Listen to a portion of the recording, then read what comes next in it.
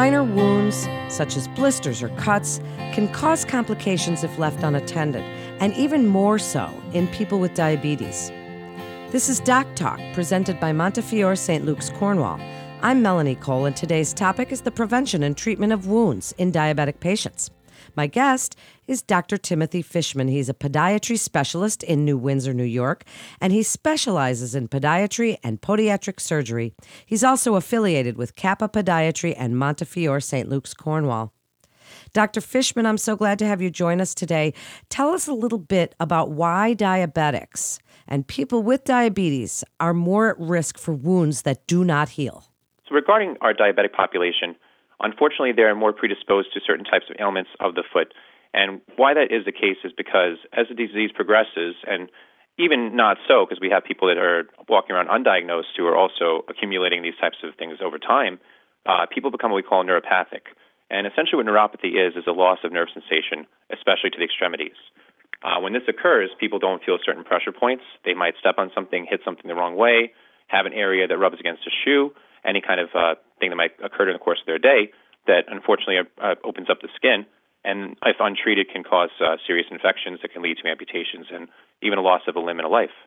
Well, since sometimes they don't even know that they have them or they don't feel if they've done something to their foot, what should they be on the lookout for? What are some red flags of a wound that isn't healing? What would you like them to know about checking their feet? Well, sure, and some people might be walking around with calluses on their feet, which they've had for their whole lives, but unfortunately calluses can be areas that are essentially precursors to having wounds. These types of calluses in a regular person can be shaved down, no issues at all. In a diabetic, if they're not shaved down, they eventually become little pressure areas where, if untreated, essentially think of it as like you're walking with a rock in your shoe. Eventually that rock is going to start to cause an abrasion to your foot and eventually start to open up an area of your foot to an opening, an open sore or a blister or anything of that nature. So some warning signs or red flags would include having calluses already. If you're in an area where you're predisposed to certain types of shoe gear, if you're working in hard steel-toe boots all day, if you're somebody who's going to be on their feet for several hours every day, you should always monitor and inspect your feet just to make sure nothing has hit it, that you've stepped on, or anything at all that could have happened during the course of a day.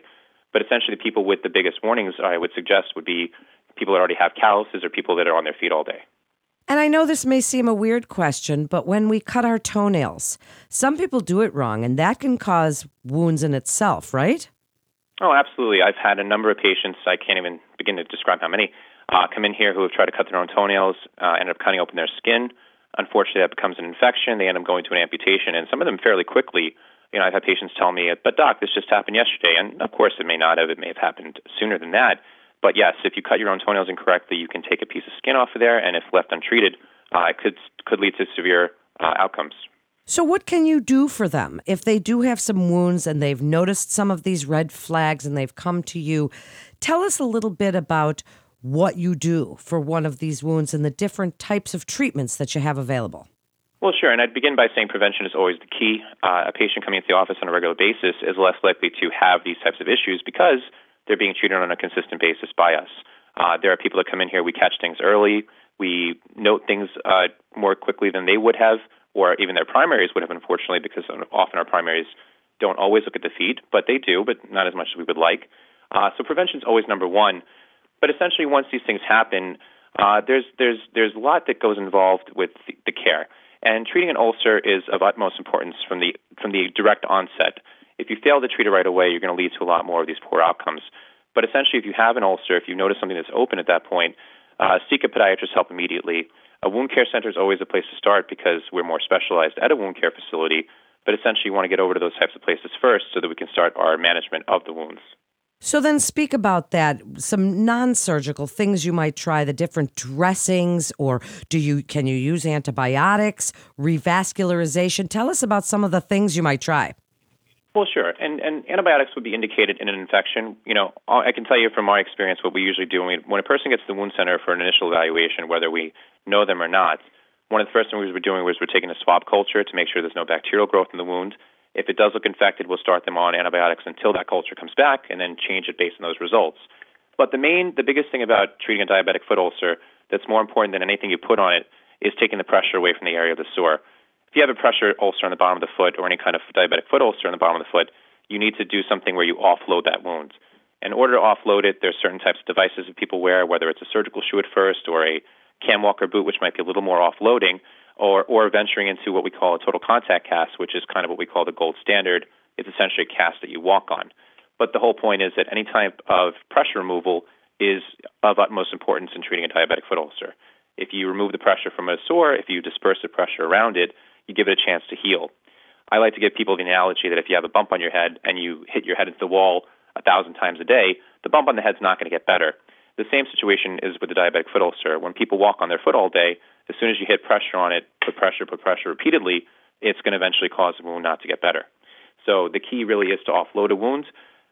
We then perform different types of non-surgical procedures at the wound center, including things of different types of dressing changes, as well as other modalities, which we can always get into as well. That was a great analogy, Dr. Fishman, a really great analogy. I use it a lot on my patients. Some of them do appreciate it.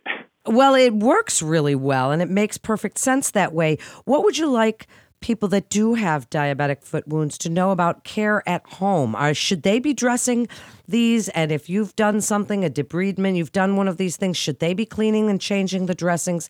What should they do? Well, it all depends. There are some patients, and it's always specific to a type of population. You kind of have to pick the patient and know who they are and what they're capable of. There are some patients that I have them cleanse the wound every day with saline and put certain types of medications that I prescribe for it. There are others that we don't have them touch them at all.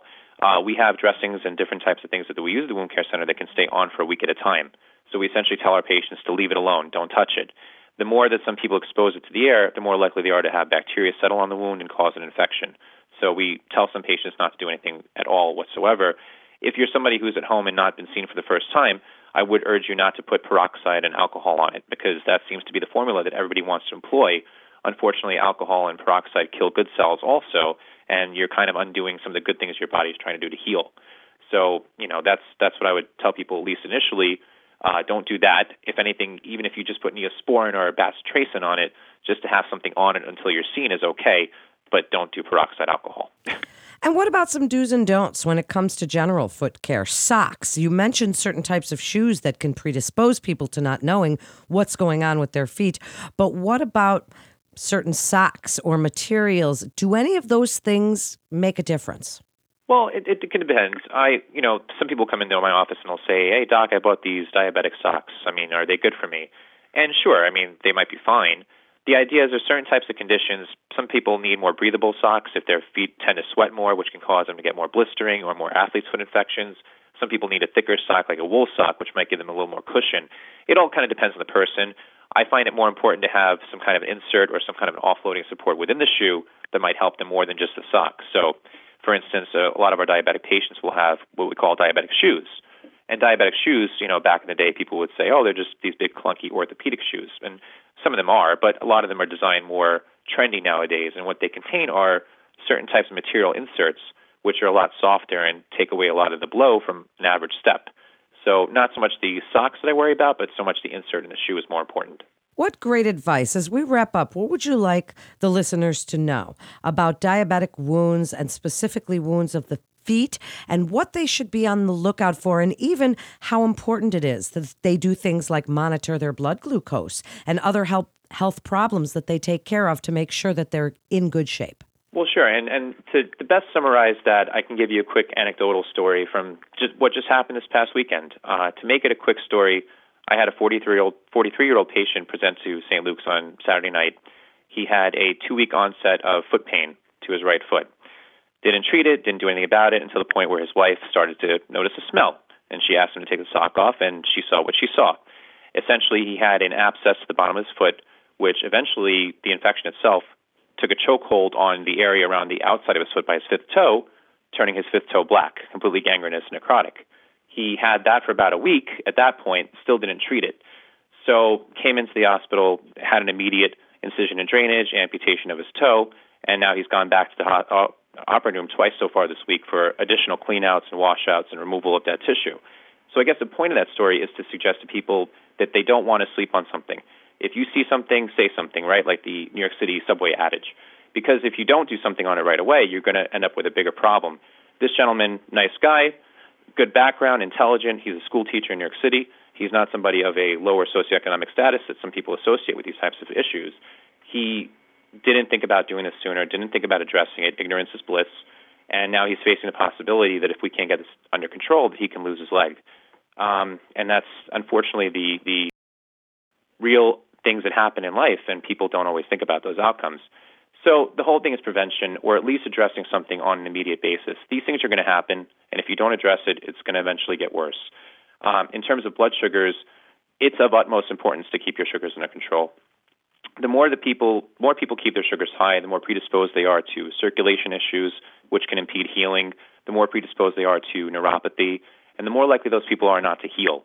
If you have high blood sugars, it impedes your body's ability to even heal. So if you're somebody who's walking around with a hemoglobin A1C of 10 and a foot ulcer, it's going to be a lot harder to have you healed than somebody with a hemoglobin A1C of 7. Essentially, the sugars control how the body responds to things, and if your body can't respond, it can't heal. That is such great advice. What a great guest you are. Dr. Fishman, thank you so much for joining us and sharing your incredible expertise with us today. And that wraps up this episode of Doc Talk, presented by Montefiore St. Luke's, Cornwall. For more information on diabetes and wound care, please visit our website at montefioreslc.org to get connected with one of our providers. Please remember to subscribe, rate, and review this podcast and all the other Montefiore St. Luke's, Cornwall podcasts. Share this show with your friends and family. I'm sure you know somebody that could really benefit from this great information we got today. Thanks for listening. I'm Melanie Cole.